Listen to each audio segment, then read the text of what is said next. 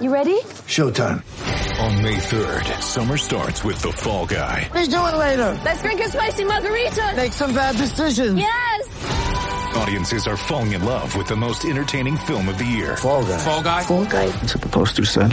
See Ryan Gosling and Emily Blunt in the movie critics say exists to make you happy. Trying to make it out? Nope. Because I don't either. It's not what I'm into right now. What are you into? Talking. Yeah. The Fall Guy. Only in theaters May 3rd. Rated PG-13. Get ready for the greatest roast of all time. The Roast of Tom Brady. A Netflix live event happening May 5th.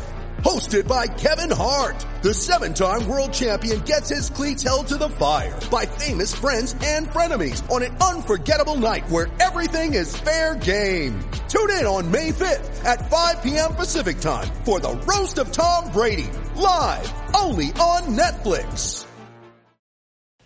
Hello everyone, it is Pierce, host of the PJ's Cast, and if you enjoy listening to the PJ's Cast as much as we do recording it, please leave a positive review, subscribe, and share with friends no matter what platform you may be on. We love discussing the Chicago Blackhawks and of course the game of hockey, but we want to reach this out to a wider audience, and doing all those things really help us out. So once again, if you enjoy the PJ's Cast, please leave a positive review, subscribe, and share with friends, and I hope you guys enjoyed the upcoming podcast episode.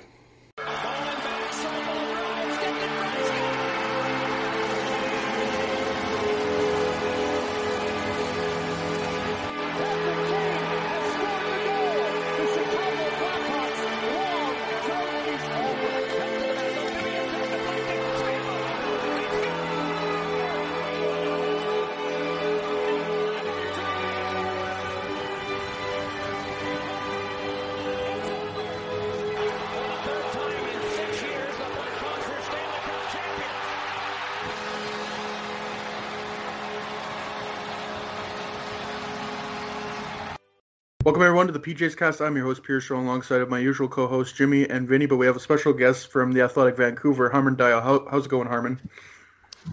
Going great. How about you guys? Good. When I was going to DM you, I put in Harman, but then it auto-corrected to Batman, so I thought I'd just share that because I think that's pretty cool.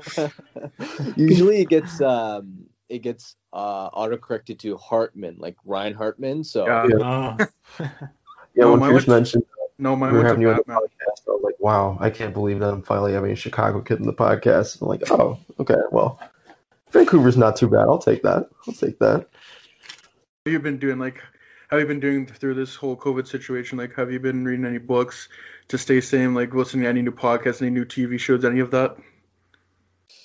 Yeah, I mean, I'd say a lot of time, it's probably not the healthiest thing, but a lot of time on Twitter and Reddit, just kind of browsing through stuff. I mean, I think in March, when the stock market kind of fell, I got interested in that because I remember even as a kid, I'm an absolute nerd. People probably don't know this, but I do a lot of like analytics when I do a lot of my hockey coverage, and so just naturally, me being the nerd I am, I kind of take an interest in finance here and there too. So I've been spending a lot of time on that. I've read a couple books. Actually don't watch too many TV shows. I mostly just stick to sports, a little bit of NBA. Not a big NFL guy, but I watched the championship game the other day too. So just sports and some finance on the side. Sounds good, man. How did you get into writing, and how did you get into sports, and how did you like your background as a writer and then sports? Yeah, so I was a Canucks fan growing up, and I think I was around 13 or 14 when I started a Twitter account, just because I figured I had, thoughts and takes on the way the team was kind of run, individual players, and I just kind of had opinions that I wanted to get off my chest and share with the public. And not long after, I just started blogging, honestly, at a website locally here that's now called Daily Hive Vancouver. And so I did that through high school, and just kind of slowly and gradually kept moving up the ladder in the blogosphere. And I think it was roughly 2 years ago now, a little bit more than 2 years ago, where I pitched The Athletic on a freelance piece, and they accepted it. And so that season, the 2018-19 season, I was a freelancer for them. And then 19-20, I was fortunate enough I had kind of grown to the point where I had enough of a following, and there was an open where I was able to move to a full-time beat reporter. Awesome. I just want to ask you one more question. What's been the biggest difference between being a Canucks fan and a Canucks reporter? It's definitely very different. I think I've heard a lot of the same experience where when you start covering the team and it's your job and your profession now, it kind of kills the fan in you. Yeah. So like right now, for instance, as a fan, you go through the highs and lows, right? Like if you're in Vancouver, they obviously had the bubble playoff run, and then so that's a high. And then obviously with the start to the season that they've had now, there's that low, right? So you kind of have those emotional spikes. And working in media now, though, like you just don't feel them. Like honestly, you just don't. Obviously, you want the team to do well because you're serving Canucks fans, and you want your audience to be happy. You want the best for them. But aside from that, I don't know. You just kind of become numb to the results, and you kind of lose that fandom. But in a way, it sounds sad, but obviously working in hockey has been such a dream of mine that that kind of trade-off, I'd make it 10 times out of 10. That's interesting. No, I think that you mentioned I think to a lot of fans it sounds sad because it's just fans can experience that. Diehard fans, they don't understand that very well. But I think, like you said, it's, you get to experience hockey regardless. I mean, you get to be closer to the team and whatnot. And that's, a great experience, regardless. And with you being a reporter, I was curious to ask this. How does it feel being working with The Athletic at a young age? Do you feel any kind of pressure, or is it exciting? Do you feel and be honored to be in that position? Yeah, it's definitely exciting. I for sure feel honored. And I think the biggest thing is just, again, the experience of working in hockey. You may lose the individual fandom for a particular team, but you never lose the passion of just the sport itself. And I never take for granted the fact that I do get to cover this team and this sport for a living. And that's the thing about working in hockey, is there's never a dull moment. I mean, maybe less so now that we're obviously in the COVID era and there's less access and you're not traveling and things like that. But in normal times, I mean, obviously this isn't your standard 9-to-5 job, and just the vast array of experiences you go through, the people you meet, the connections you make, and just being able to be that close to the industry and just to be able to cover it all, and be able to write about it and have people who want to read your work. It's really humbling to me. And again, I wake up every day feeling blessed to have this chance. Honestly, like, this is something that in high school I again just dreamed of being able to work in hockey one day, and to have that opportunity now, I'm really grateful that The Athletic took a chance on me.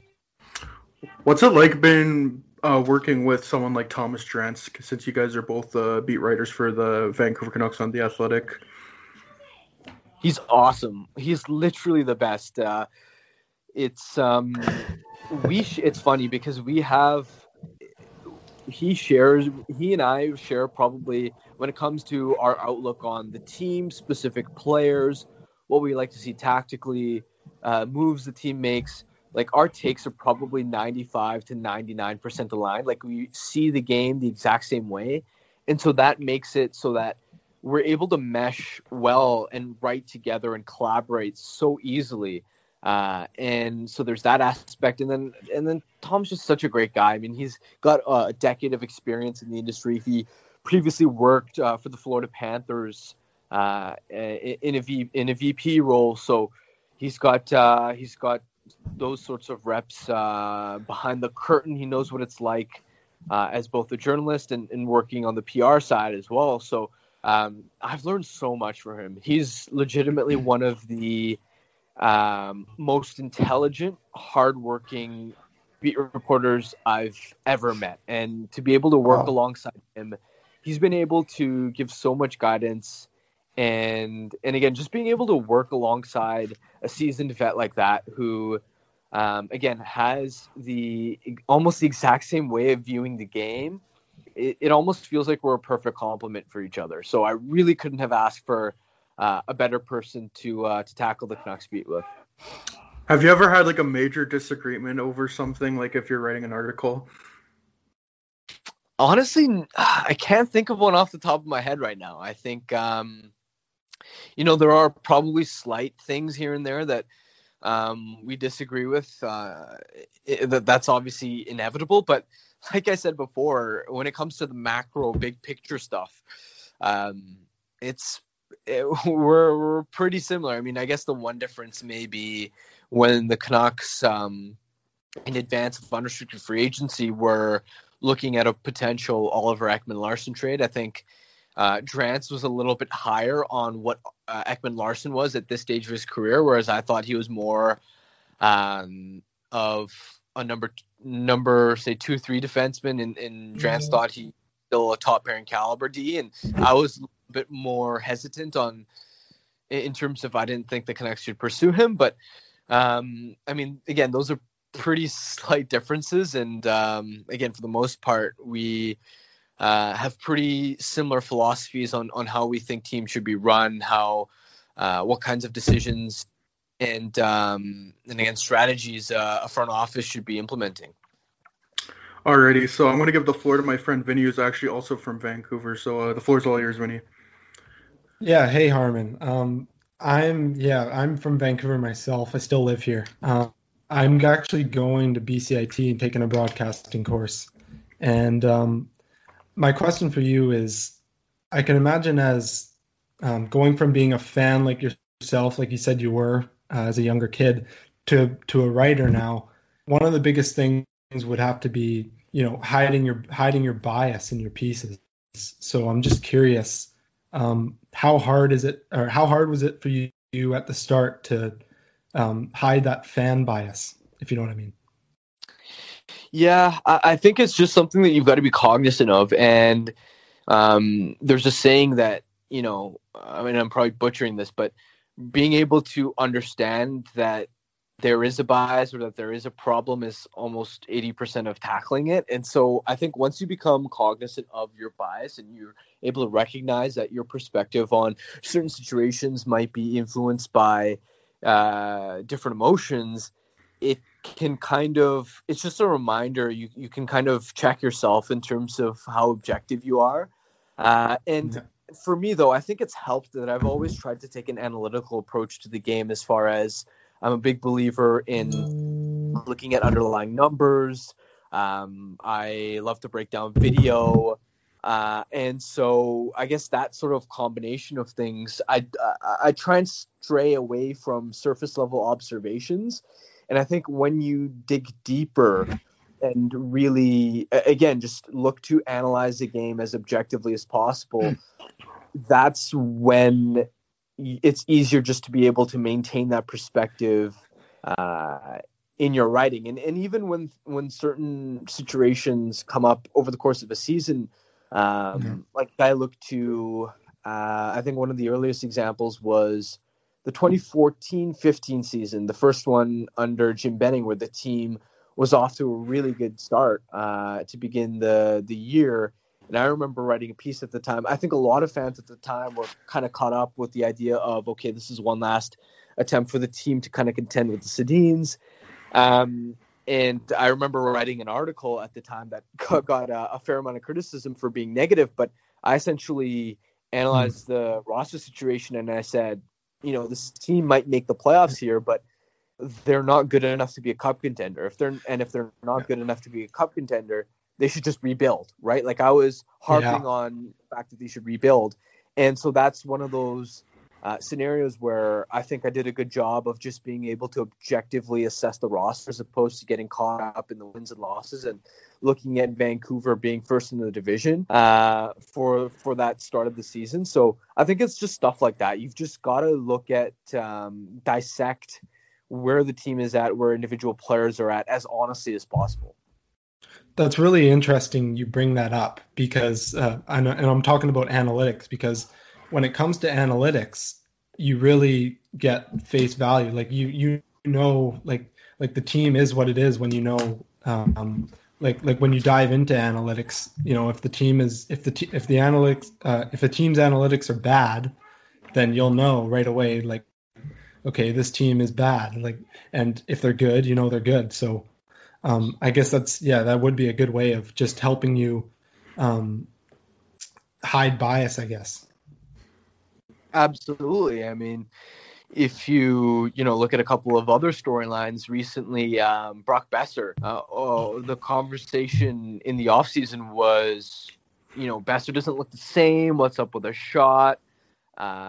Is he ever going to be, I think a lot of fans soured on him, quite honestly. And I remember, again, looking at the underlying numbers and looking at the fact that, okay, his shooting percentage in his rookie season was inflated. So he's maybe not that caliber of a player, but you look at his 2019-20 regular season and his goal totals were suppressed, yes, but he shot under 10% for the first time in his career, and he's a much better career shooter than that.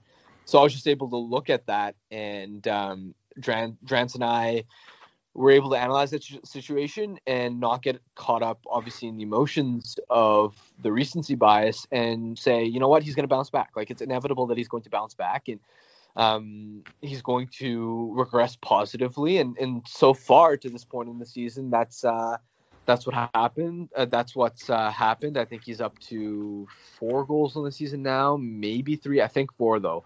And I think it's 4 goals, 2 assists. Help you. Yeah, no, that's like you said. As soon as you you see his analytical trend, and you could probably, like you said, you could expect him to have a bit of a drop off. And when people panic, you say, I mean, you sit there and you look at those analytics, and like you probably could have perhaps expected something like that to happen, right? So that makes sense. So, Harman, I wanted to ask you, we've talked about the Canucks here, of course. So I don't think anyone would say that this was a cup or bust season, but definitely high expectations for the team with how they played in the playoffs, getting Vegas to a Game 7, even if a lot of that was from Thatcher Demko. But, of course, a very disappointing start to the season, the lowest goal differential in the league thus far. What do you think? What would you chalk this up to? Braden Holtby definitely hasn't been as good as many expected or wanted him to be. But, of course, goaltending isn't everything, and there's a lot more going on. So what do you speaking of analytics, what do you really chalk this up to? Yeah, there's a ton going on here. And as you alluded to, this goes far beyond goaltending. The Canucks is playing goal. Demko and Holtby haven't been great, but they've been fine, honestly. Like that, they're not the problem right now, to be quite honest. And I think when you look at the start to the season, the biggest shock, and I don't think anyone would have predicted this coming into this year, was how much the top players have struggled to begin the season. Elias Pettersson just scored his first goal of the season the other night against Montreal, but it's not the lack of production that's hurting the team right now. It's the fact that he's not even driving play, and that he's not even creating enough chances. The underlying logic of this team is that they need their top players to dominate for them to win hockey games, because this is a top-heavy team. They don't have a lot of depth. Their bottom six doesn't control play. They get outscored by pretty significant margins, so you're really reliant on your best players to carry a heavy load. And when a player like Pettersson is not only not producing, but he's also getting caved, and he's playing so much without the puck, and he's struggling defensively and he's making turnovers. Like, there are a lot of issues that kind of derive from that. And outside of the top players there, I think just as a whole, the team's defensive performance, and this is the biggest, I think, long-term concern, because you expect Pettersson at some point, he'll probably figure things out. The issue that I see right now is in the team's defensive form. You look at their 5-on-5 or even their all situations profile, and whether it's shots, whether it's scoring chances, whether it's actual or expected goals against, the Canucks are the most permissive defense in the NHL. They're just leaking odd man rush, breakaways, one after the other. And there are just so many unforced errors. It's truly baffling. I'm not sure I've ever seen a team this dysfunctional with their passing. And again, a lot of it comes down to their top players. Pettersson has had a giveaway or two that's ended up in the back of the net. Quinn Hughes has ended up has had giveaways that have led to the back of the net, and he struggled defensively. JT Miller's had one. Nate Schmidt flubbed a pass against Montreal that ended up in the back of the net. Tyler Myers, I mean, this is a team that, again, the depth isn't there. So when your top players aren't stepping up to the occasion, the bottom just kind of falls out of this team. And again, we're only 7 games into the season, so I'm trying not to make any sweeping conclusions here, but there are a lot of problems with this team right now. It's not just the standings implications of being 2-5-0. It's how broken they've looked in the process. Because if you're looking to turn things around, if you're Travis Green behind the bench, it's sometimes difficult to go from, like, if there's a scale from 1 to 10, where 1 represents your worst performance and 10 is your peak sort of level, the Canucks have been, in terms of how they've looked, a 2, right? And so sometimes to start winning games, obviously to get to your peak, you want to be at a 7, an 8, and 9. But to turn things around, you can't go from a 2 to an 8 in a matter of just a game or two. And the problem the Canucks have right now is you've got a truncated 56-game schedule. They don't have a lot of time to turn things around. And so sometimes what happens is, let's say the Canucks do start turning a corner and they start playing better.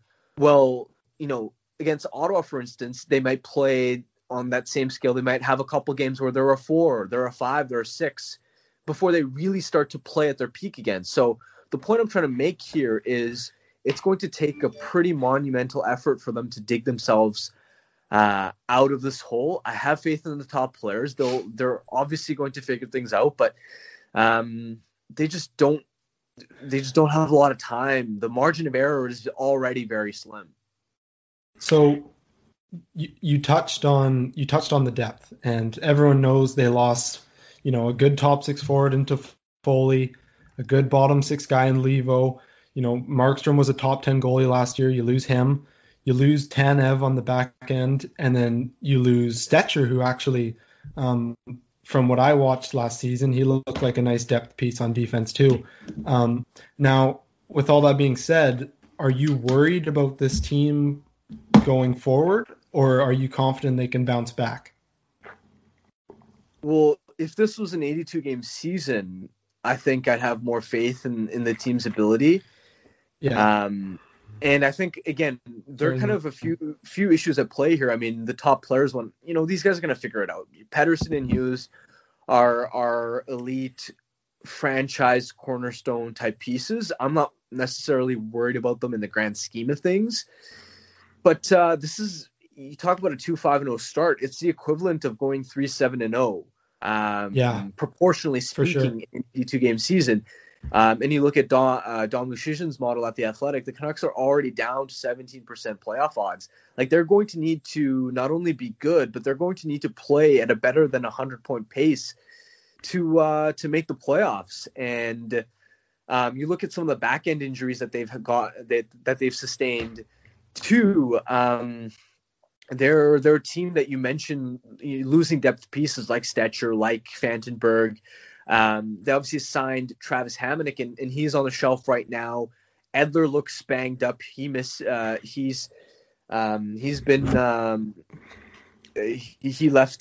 game a couple nights ago. Obviously came back last game, but the point is that back end is shallow too, and up front you already know that the bottom six can't really control play all that well. So I think for the Canucks to bump the slump, they need their top players to, as quickly as possible, regain top form. And as a team, as a 5-man unit, when they're on the ice, they need to be a lot tighter defensively. Is what I think are the keys to Vancouver potentially bouncing back. I think a big topic for the Canucks right now is that, like we've brought up many times, is their depth, and they've done a masterful job of drafting. They drafted Elias Pettersson 5th overall, and then you draft Quinn Hughes 7th overall in 2018, and they've done a great job of like picking someone up like Nils Höglander in the 2nd round in 2019, and they're on the roster. They have these cheap contracts, but then you look at the rest of the roster. You got guys like Louis Eriksson that's making $6 million, and you got Jay Beagle and Antoine Roussel making $3 million for another couple of years. And then you look at your defense. You got Tyler Myers making $6 million for another 4 years, and Nate Schmidt, even though he's a really good player now, he's going to be making $6 million for the next 5 years. So I'm just wondering how they're going to deal with Quinn Hughes and Elias Pettersson's contracts coming up, because you got all these depth players making a lot of money, and I'm just wondering if they're going to be able to potentially move those pieces, and if they do, will they have to give up maybe like a sweetener, like one of their prospects in the system, to get rid of them? Yeah, that's the elephant in the room. It has been for a long time, is Vancouver's cap situation. I think even this offseason, it presented a massive opportunity cost where the Canucks right now, if you even exclude Myers, they have just over $20 million tied up to players that are providing marginal value. And that includes someone like Sven Baertschi too. So right now, the roster, as you mentioned, is kind of imbalanced, where you've got even guys like Miller and Besser and Horvat are on contracts that provide significant surplus value. So your top players are very cheap right now.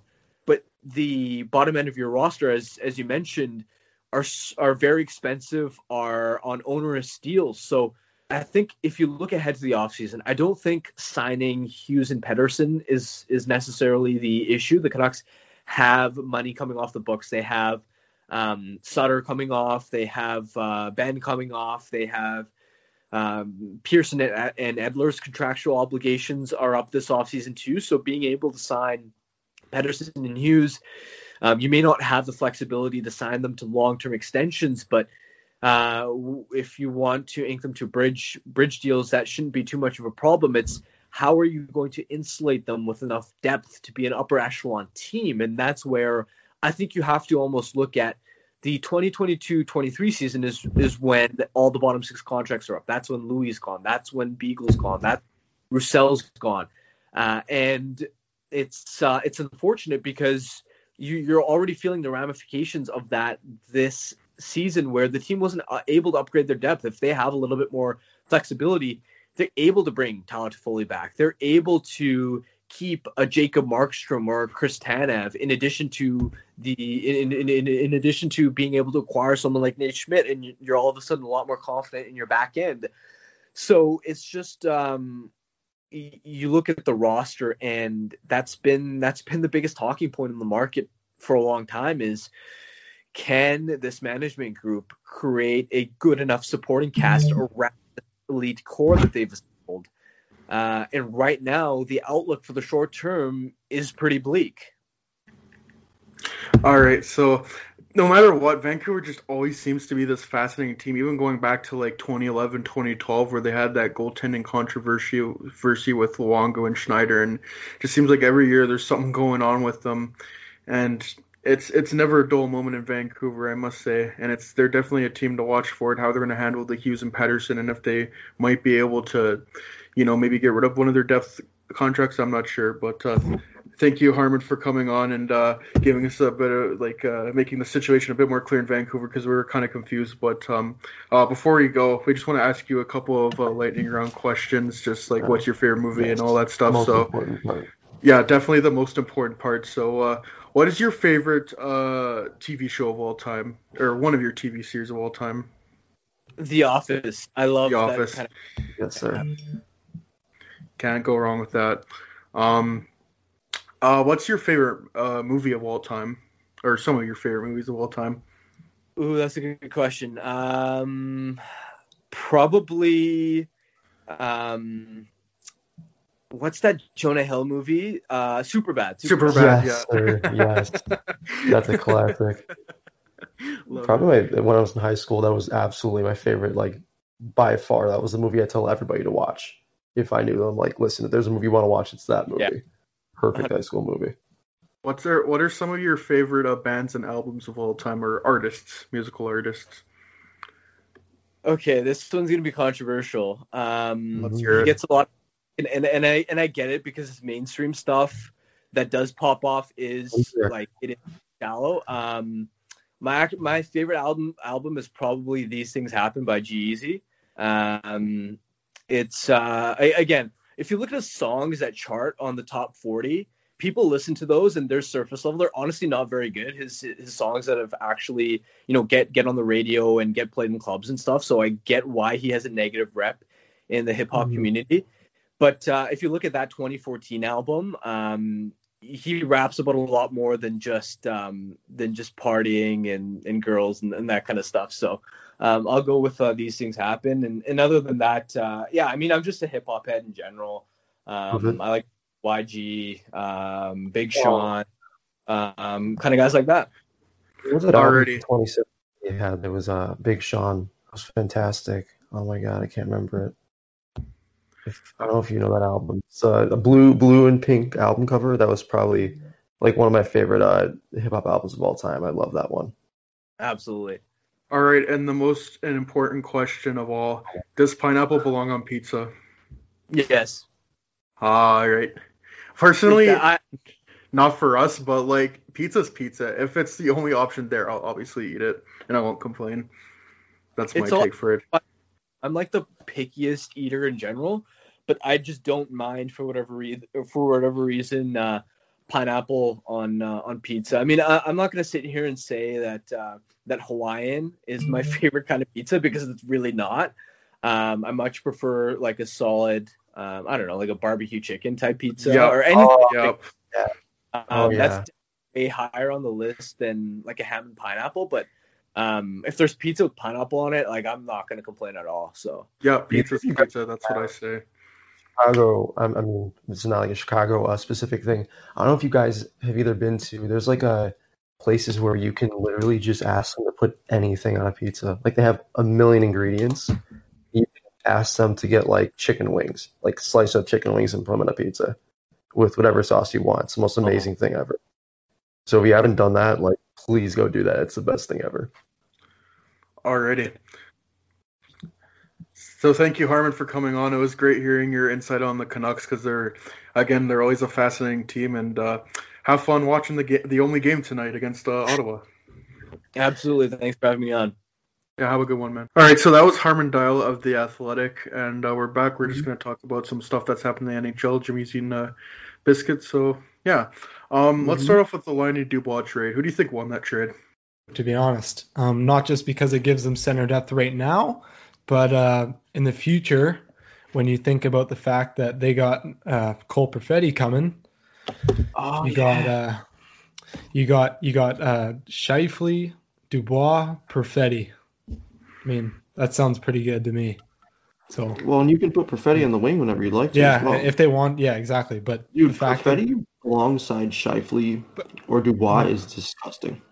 But I mean, if they really want to keep him at center, then they can let him play 3C like the Hawks did with Doc in his first year, just to let him get used to it, right? And honestly, yeah, you can break in Perfetti as soon as Dubois' contract comes up, or comes up. When does the contract come up? He signed it 2 years, so it's this year, next year. I have a feeling Perfetti is gonna be ready by then. I mean, he's that good of a player. So probably, yeah. He's one of those guys I think that it was even talked about in terms of being possibly even ready this year. So yeah, you have that kind of flexibility. You can let go of Dubois by then. Maybe Perfetti even comes in and is that good, or he's that good next year that you can move Dubois. Again, there's so much flexibility that they can do that. You just got probably one of the best young centers in the entire NHL. So and he's he's 22. He already has 1C capabilities. Like, and listen, I understand that Laine is a dynamic talent. I do. I understand that, but he hasn't proven that he can play in both ends of the ice the right way. Dubois isn't stellar in his own end. And He's not. He's I good can't, enough. I cannot see Laine fitting in Columbus. No. At all. I'm guessing you guys saw the article about Blake Wheeler, Mark Scheifele, and Patrick Laine?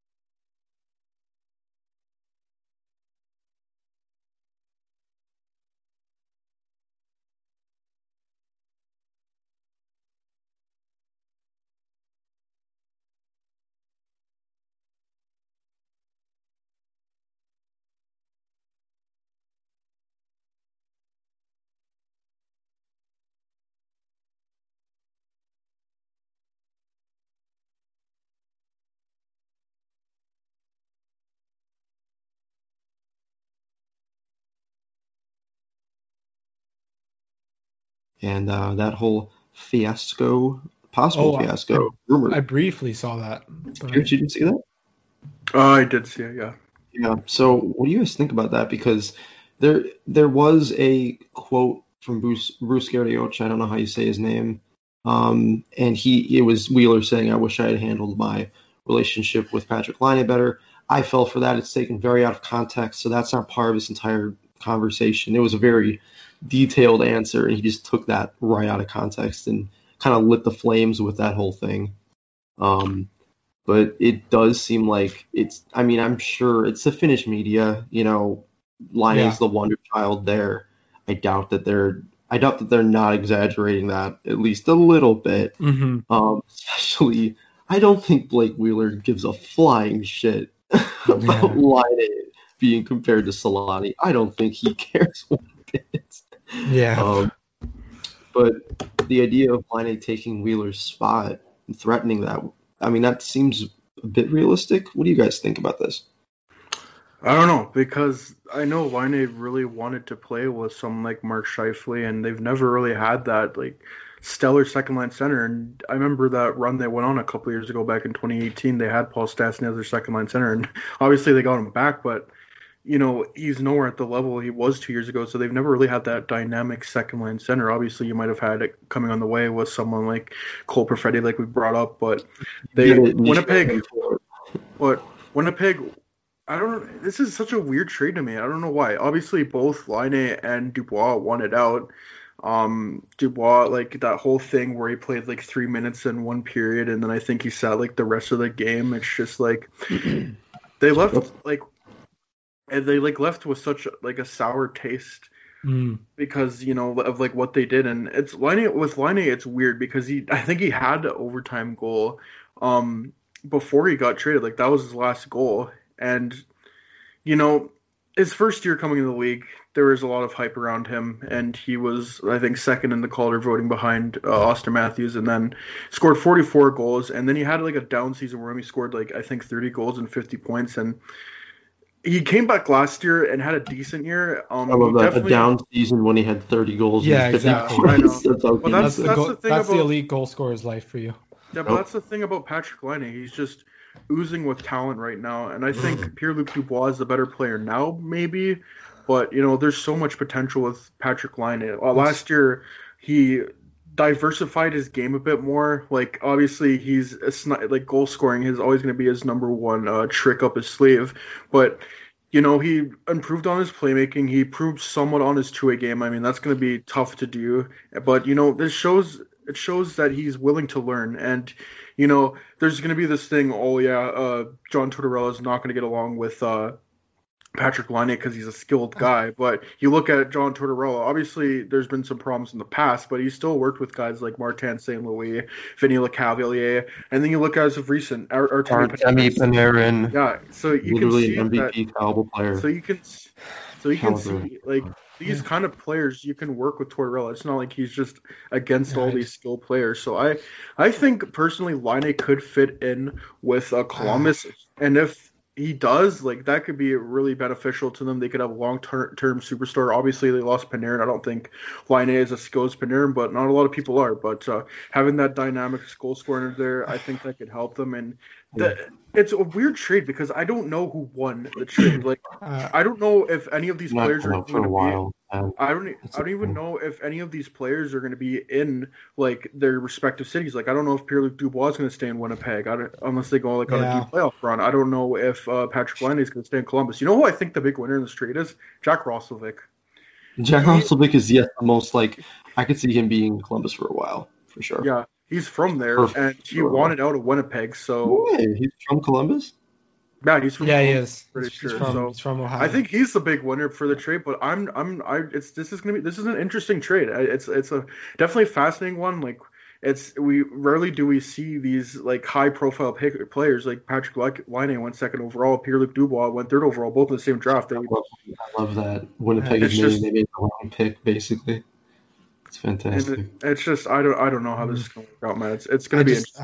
I don't know. I mean, maybe I think if they put Laine with Domi, who's a good playmaker, I think that could work out. But I can't see Laine fitting in that system. But I mean, I don't know. Like we'll see. There's potential with Domi, I think, because Domi will feed him the puck. Domi played chances. Yeah, sorry. He's their first line center right now. I haven't. Has he been on the score sheet at all? Because I have not heard his name.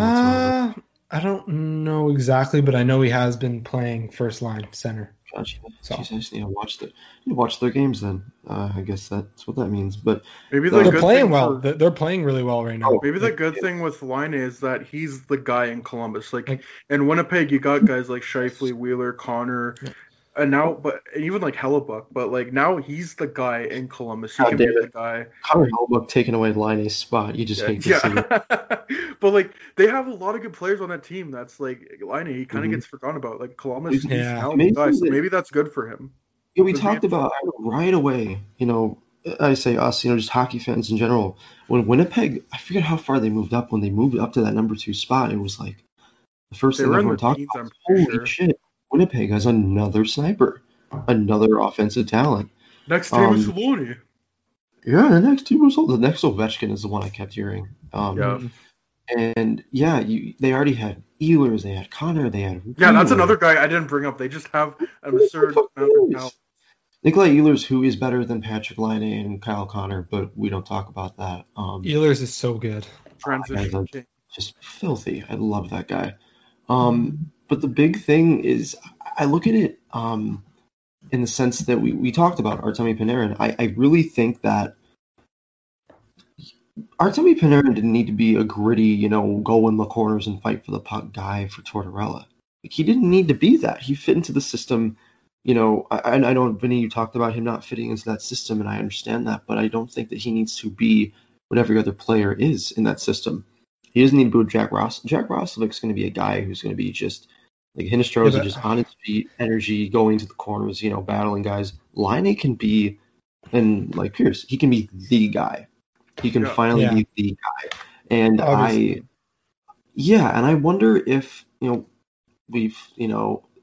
was that article, and again, I really think if there's anything there, it's definitely blown out of proportion. I do think, though, that whether Blake Wheeler is an asshole or not, which I just don't really see.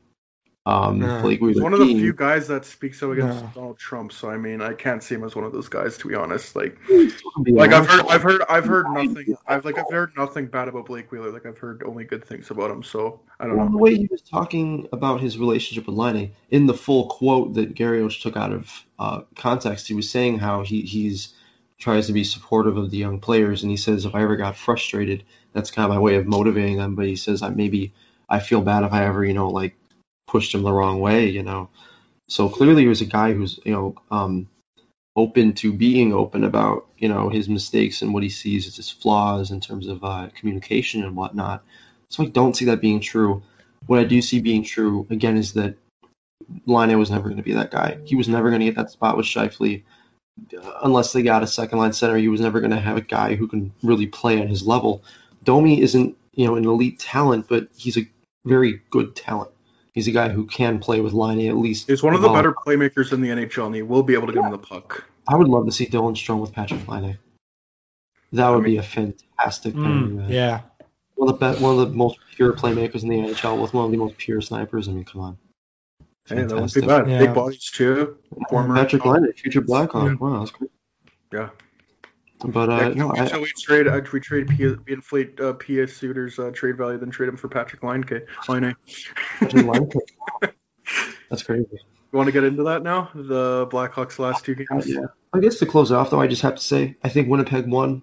Yeah. I think both teams win. Honestly, I was saying I think Winnipeg won completely, but you know what? I think both teams win. So I think Winnipeg wins now because, you look at their 1-2 punch at center. Obviously, Scheifele and Dubois is disgusting, and it's the wingers they have. That could be a potential Ehlers, Stastny, Dubois second line, which is just nasty. But Laine could be the best player of that trade. So you know what? It's nice to see a trade like this because we really don't see these kind of talents being swapped around. And you know what? It's going to be interesting to watch. It's kind of cool that we don't see that there's an instant winner. It's going to take a while to watch. So most trades, especially when they're young, you see it after. Oh, sorry, Vinny, go ahead. I was just going to say I just like it for Winnipeg because it gives them so many options right now to an already stacked forward core, and it gives them so many options up the middle in the future. Yeah, now, I think. Sorry again. No, I'll just finish by saying I think Laine succeeds if they put him with Domi. For And the sure. thing is with that North Division, like Winnipeg can make a run this year. It's so volatile. All you need is a good goalie, and if you have a decent enough forward core and a competent defense, like they could go for a run this year. Winnipeg, like it's not out of the question that they do. So Yeah. I like that. To your point, Vernie, I like that you take Laine, who's a winger, who they have so many of, again, the most plentiful piece in the entire league, and you sort of switch that to center. Yeah. You take that, you make it a center, and that's everything Winnipeg needs, and they've needed for a while. They're like the Blackhawks, aren't they? Yeah. In their prime, they just didn't have that second line center. Except this is like if the Blackhawks got a Kevin Hayes 2.0 in 2015. Well, except they don't have a Duncan Keith. That's the whole conversation. But that's a whole conversation for a different time. So Pierce, as you said, to the Blackhawks. yeah, we're speaking of elite teams. On to the Blackhawks, who have now won their last two. Thoughts on Go. thoughts on it. What are your guys' thoughts on those games? Because obviously we had a rough start, losing to Tampa Bay 5-1. Then we lost 5-2, and then we came into Florida. I can't remember what the first game was, but then we lost in like overtime. Like it seems like each game we're getting better and better, which is a good sign. Obviously, it's going to be a tough year, and it's nice to get a couple wins, but I still expect us to fully miss the playoffs. But you never know, man. Like we're getting better and better each game. Kevin Lankinen seems to be the guy. A lot of our young guys are really fitting in. Like obviously, Pius Suter got the hat trick. Khrushchev got a goal. And even though he hasn't gotten a goal yet, someone that's really noticed is Brandon Hagel. I saw him a couple times on the back check and like going in and chasing pucks, and it just seems like there's a lot more, like this team is a lot more in its groove right now. And you never know. Like Nashville, they've lost a couple games to Dallas. Maybe they can catch them and pick up a couple wins there because they do have 2 games against them. So I don't know. Maybe this season might not be as bad as we thought it would be. Obviously, starting off against Tampa is rough, and but they've seemingly found their goalie. I think Lankinen's been really good, and they've kind of found a groove. It was nice to see, Khrushchev and Suter, and just the rookies stepping up. The Swiss rookies. Yeah. And then like Lankinen's played pretty good in every game, right? Even when he came in against Florida for his first game, he looked good. Like none of those goals were really his fault, and he made the saves he needed to. But I mean, when it comes to, it's great. The Hawks they look a lot better, but you got to take it for what it is. I mean, Detroit is bad. Like they're really bad. So getting ahead, I think that was pretty Mickey Mouse. Maybe it is the start of something. Maybe they can get on a roll. I mean, you're playing the same team, so if you can get hot, and then if you can get hot and start beating those teams, you get their number, and you play a team 8 times. If you can get hot against a team, just keep beating them, right? Dude, it's a shortened season. Like injuries can happen if like a team falls out, like it's like a huge injury to someone, like that could open up a spot for Chicago. I'm not by any means saying that Chicago's gonna make the playoffs, but like you never know, man. This is such a volatile season. It's nice to see him do that, but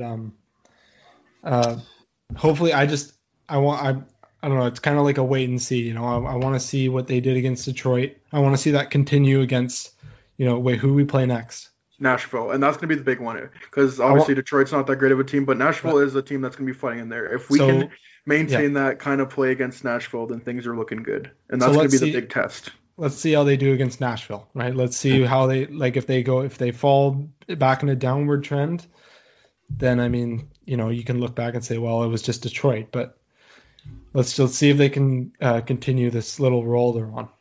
I like to test my team's ability against another one coached by John Hines for sure. That's I always forget he's there. Right? That's so weird. Mm-hmm. I know a lot of Preds fans, and it amazes me. Didn't they play Roman Josi on the wing last year? Or was that like a joke? Yeah, they did. They changed it to game time, I'm pretty sure, but he was going to. He was absolutely going to. It's like third line or something. Second line winger, Roman Josi. I think it was second line. It's not that bad. He was playing on the second line. What about second line? What about winger Rob Scuderi? Can't forget that. Oh my God. Joe Quenneville. Man, listen, I give Colin this. People say, "Oh, putting in John Quenneville in this game," and yeah, that's ridiculous. It is, we don't talk enough about Joe Quenneville putting in Rob fucking Scuderi as a fourth line left wing. That We don't is talk some of about the the biggest fact that we brain traded move. Trevor Daley for Rob Scuderi, and then we flipped Rob Scuderi for Christian Ehrhoff, and then And not that Trevor Daley is the savior, but man, he did that Stanley Cup winning thing a couple of times in a row after that. So that was that one stung a little bit for sure. we trade Michael Kempany, and then he's got a cup, and then we trade Jan Ruda, and now he's got a cup. It's just like I think the Hawks are just really, they're just a really giving team. I think people need to get off their backs. we're trying to be nice. We won all those cups all those years ago. We're just trying to give back, We win cups, and now we help teams win cups. I don't see what the complaints are. Yeah. No, like Tampa, We take and we give. It's a give and take relationship with the NHL. We knew that Tampa was also having a good start to the 2010s. We shit on them in 2015. We gave them the piece they needed. Jan Ruda. Come on, we're just giving a dog a bone. Obviously. Man, where the fuck were we before this? I don't know. Something about the Blackhawks actually being decent, but John Hines, Fred. Detroit, John Hines, yes. But yeah, I do. But jokes aside about John Hines, that is definitely a bigger measuring stick than the Detroit team. I believe they had some players in COVID protocol yesterday. I could be wrong. Detroit, and kind of on that topic, Alex DeBrincat and Adam Bookfist are in. Exactly. I forgot about that. You talk about them being a bubble team. I think this kills any chance of any chance. I think just completely went out the window. Well, Alex DeBrincat, it hurts, and so does Adam Bookfist, even though he's had some troubles. But it just seems like we put in players like Khrushchev, we put in guys like Suter, and they've had no problem adapting to the lineup. So obviously it's not going to be Alex DeBrincat or Adam Bookfist, but you look at the forward situation. They have a lot of forwards they can insert. Maybe like a Mackenzie Entwistle or Reese Johnson, because I believe they called him up to the taxi squad. So maybe we can let them get a chance. Sorry, was that Whistle and who else? Reese Johnson. Reese Johnson. I like Reese Johnson. I don't know if they'll give them a chance, but maybe they put someone like Matthew Highmore back into the lineup. I'm not exactly sure, but the whole thing is like you got to be able to put anyone in there, and it's like kind of next man in opportunity. Like I know Vinny brings that up a lot. Yeah, like the problem is they I've said this before. They don't have the organizational depth anymore. So, I mean, if this is the Lightning. You take a guy out and you put him in, right? And it's like cutting off his arm and then he grows 2 more arms. Yeah. So like when it comes to the Blackhawks, I mean, you take out eventually it's just like there isn't really much more you can do, right? Like you take out Taves and Talk, and now and then the more guys you take out with that level of talent, get worse. And I mean, and when you don't have that depth.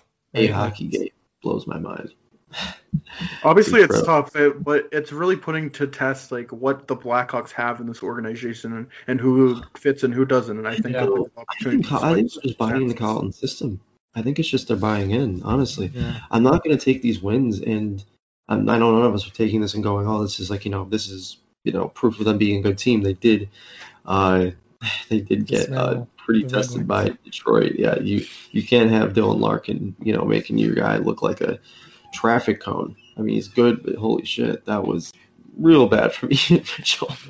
That was pretty. But I mean, funny. You can't blame him, man. The guy's 22. He's doing his best out there. You can't just say okay plus now, but Larkin's a really good player. But it just means there's growing pains. There's still growth to be had for sure. Yeah.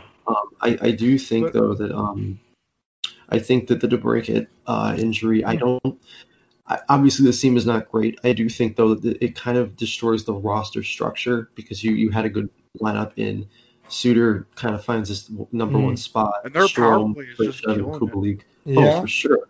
And then you have Soderberg, who I loved Soderberg yesterday. I thought he was a horse. I thought he was, hard in the puck. I thought he was great in his own end. I loved him on the penalty kill. He was one of the few guys who just wasn't afraid to get in the player's face at the point and, get in front of a shot. So I love him as a 3C. I think he's great with Janmark and Shaw. Can we talk about Andrew Shaw for a minute? Yeah. Pierce, what do you think? Because I think he's been great this year. I think he's been a think he has completely too. different player this year. And we need guys like Andrew Shaw because, like we've mentioned many times, it's going to be a tough season. Like the Blackhawks certainly are the best, so you need a personality like Andrew Shaw in there. And I think he's looked great so far. And I was so happy to see him like just back on the ice. Yeah, it's good to see him like playing the sport he loves. And he I know he mentioned changing up his game style a little bit. Yeah. Just to be able to still be able to play his style, but just not like I guess reckless. Not as reckless, yeah. Yeah. Yeah, and that was Shaw's game, and that's what Quenneville loved about him. That's what the fans loved about him. But as the game progresses, not only the concussions, but even just the game progresses, there isn't much room for guys like that anymore. Yeah. Every move you make has to be precise. Every decision you make has to be matching up with guys who have speeds you'd never seen before until the last few years. So I think that not only has he protected himself from not like he can't have a concussion, but he's put himself in the best position possible to not, be at risk. He's done everything that he can, but I also think that makes him just a better player.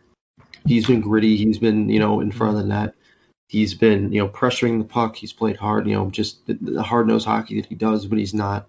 Again, I love that word, Vinny. He's not playing reckless. He's not playing reckless. I'd love to see that. Another player is kind of like the microcosm of that. Sorry, Pierce, go on. Oh, Pierce. Another player I think that looked great on that 6-2 win was Matthias Janmark, and I think he's been getting better every game.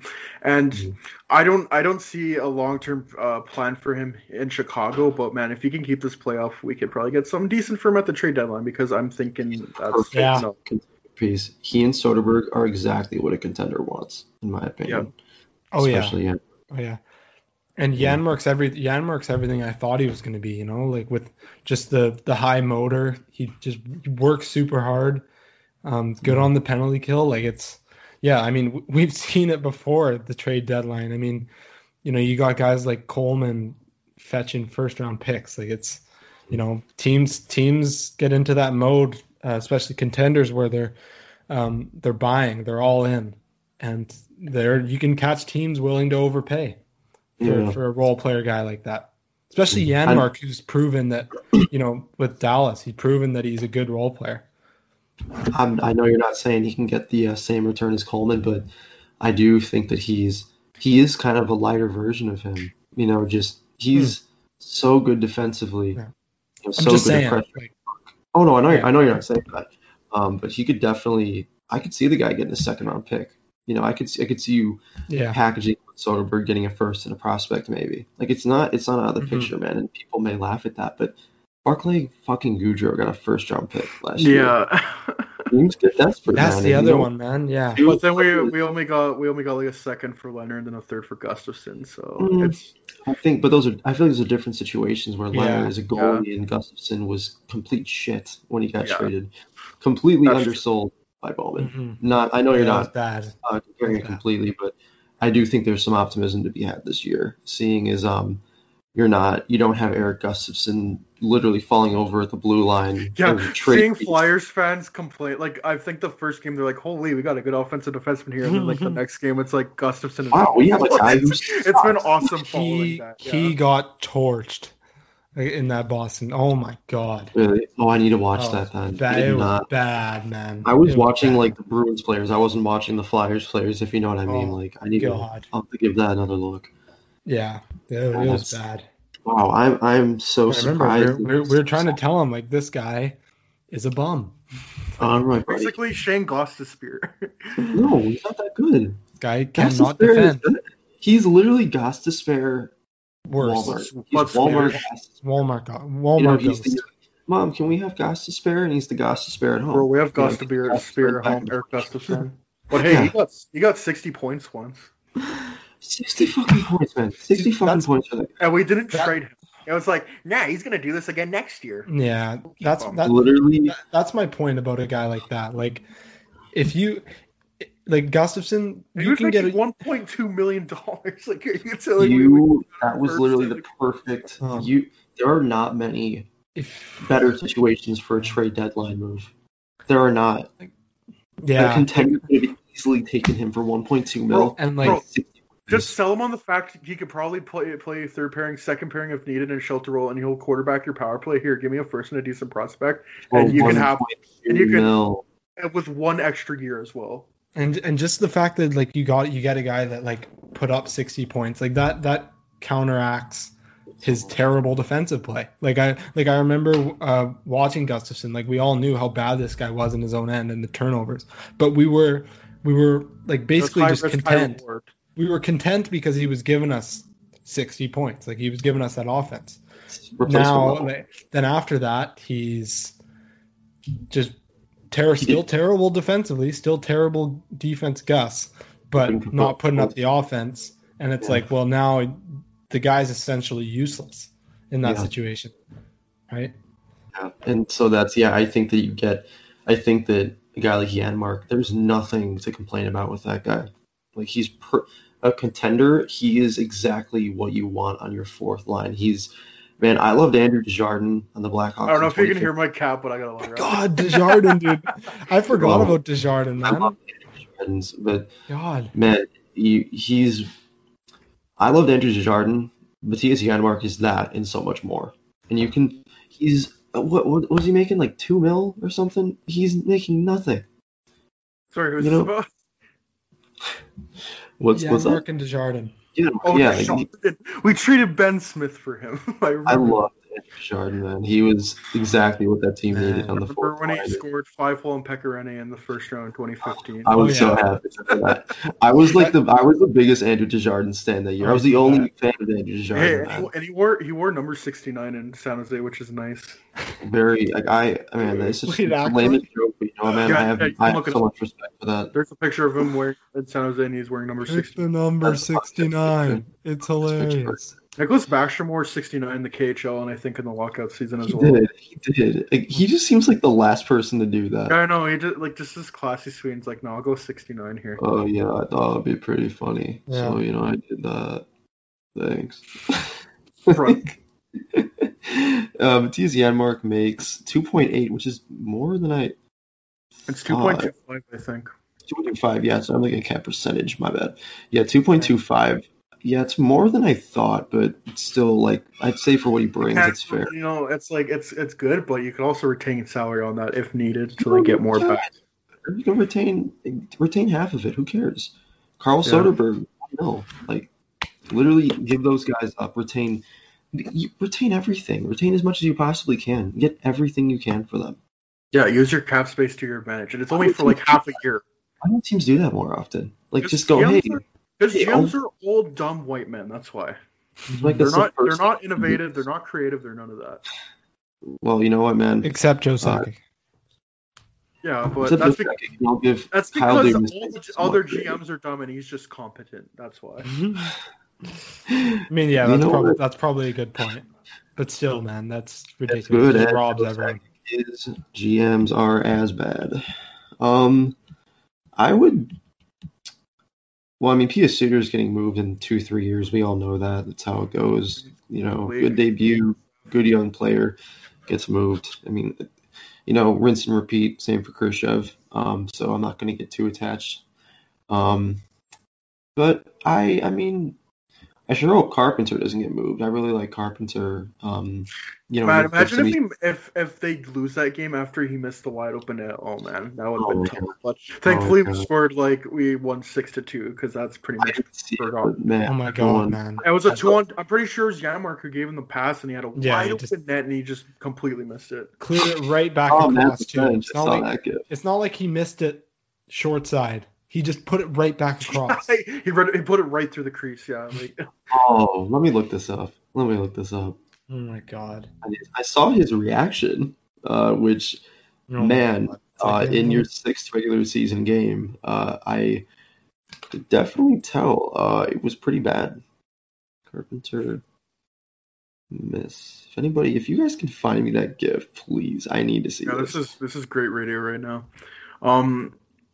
Lucas Reichel, let's talk about that. We're talking about the future of the Blackhawks. He has 7 points in 10 DEL games, and I believe he had a 4-game point streak, and including a game where he had 3 points. And he's still 18. Yeah, good for him. Like it's awesome to see him get the points there, and also he's been playing center, so he's been taking faceoffs. And last I checked, he was like 50% out the draw, so he's he's doing good at draws, and I think that's important for him to diversify his game. Obviously, he's someone who's a good goal scorer, gets to the high danger areas, is good in transition, like carrying puck through the zone, and just adding a two-way element to his game. I think that's going to be really beneficial to him, and there's a possibility that he could be on the Blackhawks next year because I believe his contract is up with Berlin by this year, so he could sign a contract, maybe play in Rockford for the first half, and then be up on the team by the end of the year. So. Yeah, I mean, I think he'll give a good impression at camp next year. Like I think he'll really push for a roster spot. You know, he reminds me of. I don't know if he'll actually make it, but I see a little bit of table. He'll definitely give a chance. Jack Hughes is finally getting it done. I'm so glad to see that because like last year everyone was saying Jack Hughes bust, and it was just like so annoying. And obviously he had a not good year. Like he had a terrible year by all metrics, but he's just finding his confidence now. You know, like he's obviously a great playmaker, great skater, but he can shoot the puck too. Like he just lasered a shot. I think it was Sorokin on the Islanders. Like that was a snipe. So obviously it's clear that he not only just worked on his overall game in the offseason, but his shot. Like it's like you can tell when a guy's shot is well improved. Yeah, like you can tell when a guy's shot is improved, and it's clear that he worked so hard on that in the offseason. I mean, you don't even have to go up and ask the guy what he did in the offseason or what his training regime was. You just know. You see it on the ice, right? Yeah.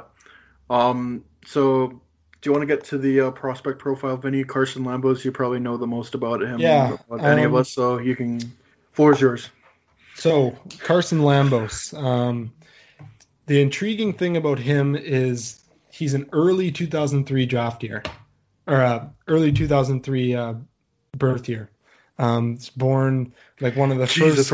We're getting into the 2003s now. This is crazy. I thought it was no, it was weird enough when it was my draft year in 2019. He's like first few days of January or something. So he's almost an 04.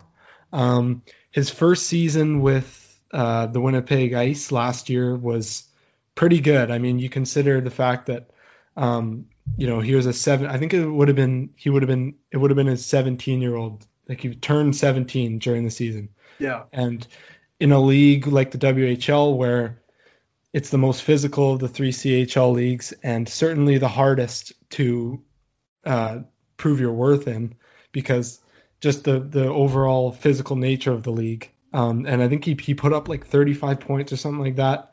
And for me, that just shows. He played tough competition too, as well as like a 17-year-old. Yeah, right. And that shows you above all is just maturity, right? And now this year, personally, I think he's the best option for the Blackhawks if they're going for a D-man. Just the excellent defensive upside, just his elite defensive play. I think he could work really well on a top pairing in the future with Boqvist. I've said this before, Boqvist could really use a guy that's, especially like Lambos, with that elite defensive potential in his own end. And I think that would allow Boqvist to be the best offensive D-man he can be. But anyways, Lambos it's intriguing because now he's playing over in Finland. Yeah, he's playing for JYP, their U20 team. I think he's like almost point per game. Yeah, he's I think he might be just over. But I watched a bit of tape from him. It looks like he's figuring out the offensive side to his game too. So you match up that elite defensive ability that we already knew about with an offensive game that's starting to come around and starting to develop. You mix those together, I don't see why he can't be the best defenseman in this draft.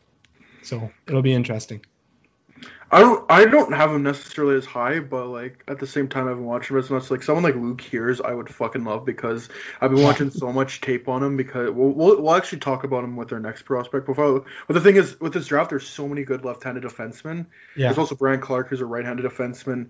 But you look at we brought up Owen Power, we brought up Carson Lambos, and there's still guys like Simone Edvinsson, and there's still Luke Hughes, and I think Luke Hughes is my favorite. Like I just love. He's basically like Quinn Hughes, but he's like a few inches taller. He's able to shake off those forecheckers. He's good in transition and just like the way just like to his way to maneuver the zone, like the offensive zone. It's just awesome. I didn't realize how like the Luke Hughes was 6'2". Yeah, and the thing about him, he's only a week off from being eligible for next year's draft, the 2022 draft, which has Shane Wright. So I think that'd be the same situation as Lambos. I think because if he was if he would have been an 04, that'd mean he's next year, right? Yeah. Yeah. Right. So similar situation. September 15th is the cutoff date. I'm pretty sure. Wait, how would that work? So September 16th, 2000 or 15th, 2003 would be the last date because you would be 18 before that September 15th date. So you have to be 18 before the September 15th date, whatever year that may be in. Oh, okay, never mind then. It's I didn't like Luke Hughes. He's talked about as the best two-way guy of the Hughes brothers, which until I saw him recently, I did not know that was his game, to be honest. Like that's pretty crazy. And it looks as though his it's a similar thing to Lambos, where his offensive upside is actually quite underrated when you really look at it. Oh yeah, so, Luke Hughes, man, he's my guy. I love him. And let me tell you this: you look at a young defenseman. It is way easier to develop their offensive game than it is their defensive game. You know what I mean? If you have a prospect you can play two-way, that's beautiful. You can build. It's easier to build off their defensive ability when it's that high, and then just build on their offense than it would be vice versa. I think. Look at Boqvist. That Hockey Haru guy. He was the Hawks need a guy like that. Who had a two-way game right out of the bat. I mean, that was pretty great. That's I think Pierce would agree. I mean, we never really talked about that. We never really talked about that, but definitely. Man, and then look at Boqvist. Here's a guy he's an offensive defenseman, and takes time. He needs a lot of time. Yeah, and it's right, and his Erik Karlsson wasn't a defensive stalwart for a long time, so exactly. So it took Duncan Keith a few years to be this defensive workhorse. It takes time. Yeah, 20 years old. We got to give him time. It's experience, right? He's never gonna be like a Nick Hjalmarsson shut down defenseman, but if he can just be competent and then have that dynamic offensive skill, that's a top pairing. No, Pierce. I need Luke Hughes to be Duncan Keith, or else I am not a fan of his. Thank you. I mean, Luke Hughes, man, he's so fucking good, dude. No, he's probably my first choice in this draft as well. I would say, honestly, kind of on the topic of defensemen, someone who you want to touch on this really quick. With Boqvist's injury, who might come in on defense, and how interesting that could be, because you've got Lucas Carlsson, Nicholas Beaudin, and Nicholas Beaudin apparently is how you pronounce it. I got to get used to that. And you got Wyatt Kalynuk. So there are three guys who can easily come here in a pinch. Wyatt Kalynuk is a guy that they really raved about in camp and have before that. Clearly the brass is a huge fan of his. Lucas Carlsson showed that he was. I called him a Nick Leddy 2.0. So I mean, and clearly this team was a fan of Nick Leddy until they had to move him. Until Puck went off their ass and into the net. Until the Western Conference Final, but we don't talk about that. I guess you could say he ass fucked that team, but no, that's. Anyways, I'm sorry. I'll leave on Monday, but Thank God. What? I know. Trust me. Lucas Carlsson though showed he was very much NHL ready. And I mean, you could easily put him in there without any issue whatsoever. He looked even better at camp this year. Granted, it was against the Chicago Blackhawks. But Nicholas Beaudin is someone who I believe Carlton and Bowman, or one of the two, was saying they thought he was probably the most improved player overall. So, there's a guy who, I mean, personally, I thought looked stellar in his first game against the Sharks last year. And sometimes you get a guy who, they don't really fit in the AHL, because the AHL is a completely different beast. It's very Much different. more physical. Yeah, and you bring them up to the NHL, and they're good. Like, they're a completely different player. Some guys are just like that. And I mean, if his first game was any sign, I mean, absolutely, this is where he's supposed to be. Granted, it was against the Sharks, sure, but clearly my eye test is better than your stats, and fuck you. So obviously, he'll be the next Duncan Keith. But I do wonder if you guys think who might draw in and what we can see out of them. Is Kalynuk a righty? Left-handed. They're all left-handed. It's going to be a lefty no matter what. Also, I do have to say, I think that Boqvist has struggled, so I do think any of them, no offense to Boqvist, but I think any of them will be an upgrade over him. He just needs AHL time. He really does. I think that's nothing on him. I think the safe pick to draw in would be Karlsson. Because he's pretty good defensively. He's probably first on the list to join because I think he didn't he play a game in the bubble last year? I'm pretty sure he did. He played a game and he got killed, but he played like 10 games last year in the NHL. Well, that was also like Vegas, so I mean, like no, what are you gonna do, man? You get thrown into the playoffs like that? Come on, what are you gonna do against a team that physical, like that fast, that skilled? Like, I mean, it's not. Hard to judge a guy off that. Throw him right into the deep end. No, he must suck. Deep end, the ocean, I should say. 1 game samples, am I right? Yeah. You know what? We lost 4 straight games in the playoffs. We should also trade our best, our superstar forward, and then our best defensive defenseman. I think that's a good idea too. Not this time. I already brought up the Jokiharju trade. I think that's enough pain for me. And then we also brought up Game 7 against the Kings. Yeah, I guess we are just trying to sprinkle them in there, Fuck me. There's a self-defeating mindset the Hawks have given us. We get 2 wins. We have to remind ourselves that it was a Mickey Mouse win and that there are many pains from the past. I think we all need a little group therapy, a little Blackhawks group therapy. I think we need more than that. I probably. You ever just sit back and imagine if we had someone different controlling the team? Oh, I don't. Honestly, God, I don't. I just accepted imagine it. Imagine if it was like Joe Sakic. No, if I thought about that, it would drive me nuts. I can't do it. Yeah, just that 2017 offseason. That's it. Just like. I mean, before that too. Can't live your life with what ifs. I mean. Yeah, no, I know. I just. Man, fuck. But hey, you know what? Things aren't looking horrible. Well, it's like my dad once said. The shit sucks, man.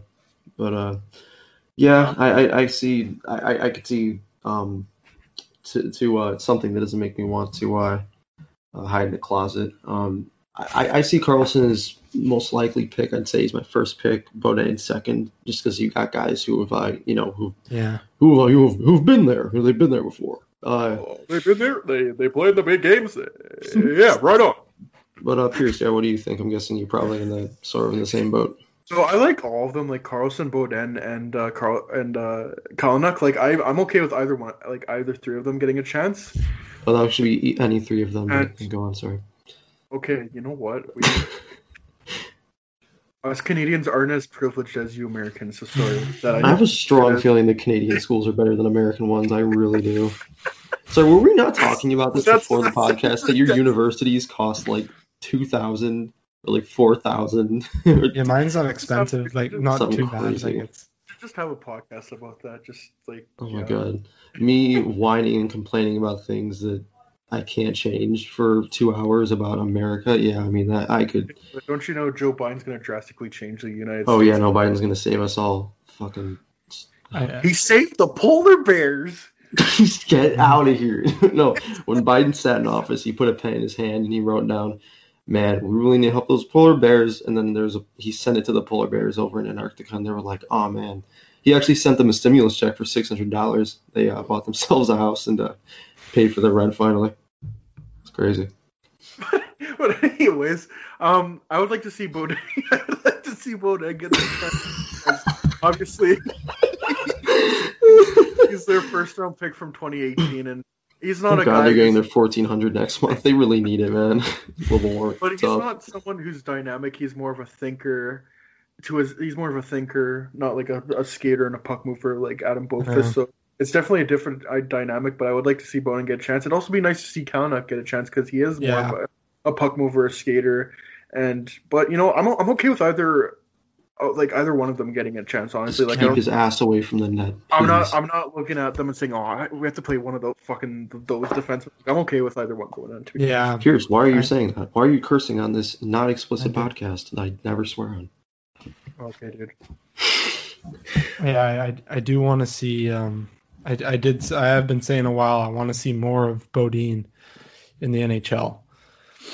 I'm really high on that kid. I'm really high on him. SpongeBob, they're sentence enhancers, Jimmy. What? To quote Patrick from SpongeBob, they're just sentence enhancers. Yeah. So as I was saying,